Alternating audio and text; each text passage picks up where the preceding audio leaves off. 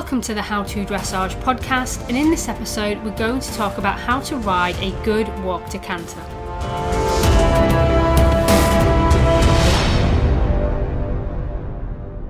So you can ride a decent trot to canter transition, and now you want to ride a direct transition from walk to canter without going through the trot.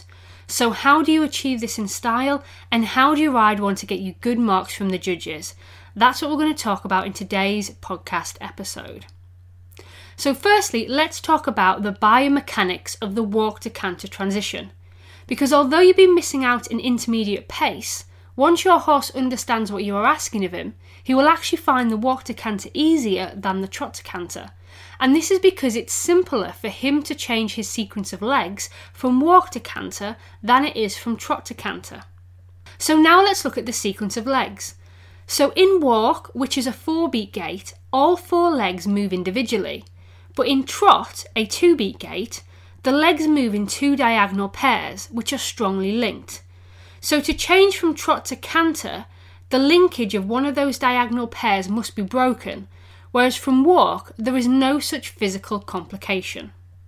So now let's look at the aids for walk to canter and how you go about riding this movement.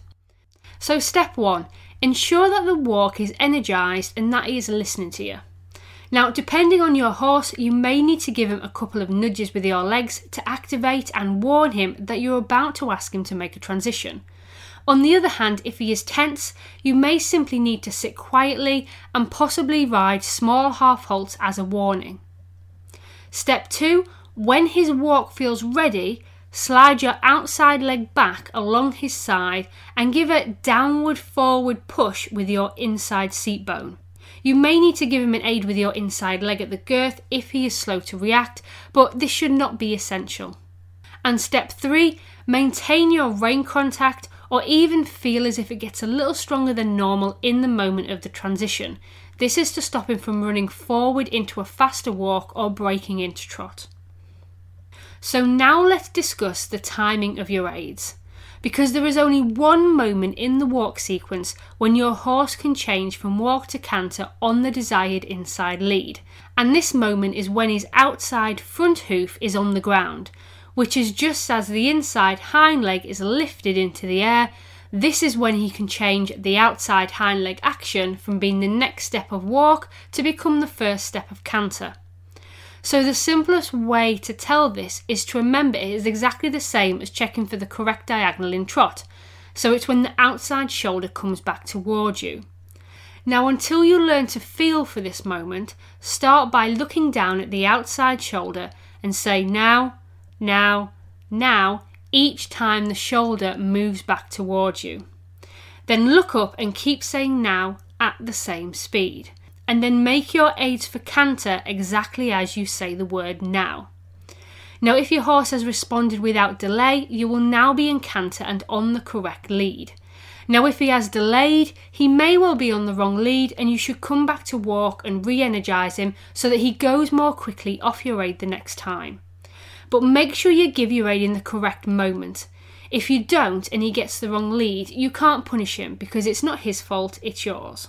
But getting used to the timing of the aid will take practice, but it is well worth the effort as you can then guarantee a clean and correct canter depart every time. So to wrap this episode up, riding a smart walk to canter transition involves having an energised walk, knowledge of the correct aids, and asking for the canter in the appropriate moment. And with practice, this movement will come with ease. Now, if you have any questions on how to ride a good walk to canter transition, or if you are struggling with this movement, then please do let us know and you can post a comment on the relevant blog post on our website. Alternatively, you can join our brand new training forum, which you can find at howtodressage.com/community. And to make sure that you don't miss out on any of our other articles, books or training material, don't forget to follow us on the rest of our other social media platforms: Facebook, Instagram, YouTube, Twitter and Pinterest.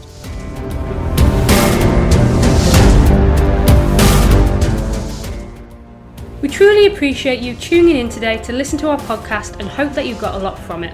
For more, don't forget to check out our articles and other free stuff available on our website howtodressage.com, and pop by Amazon for our range of equestrian books, planners and diaries to help you stay on track with your competitions and training. Bye for now.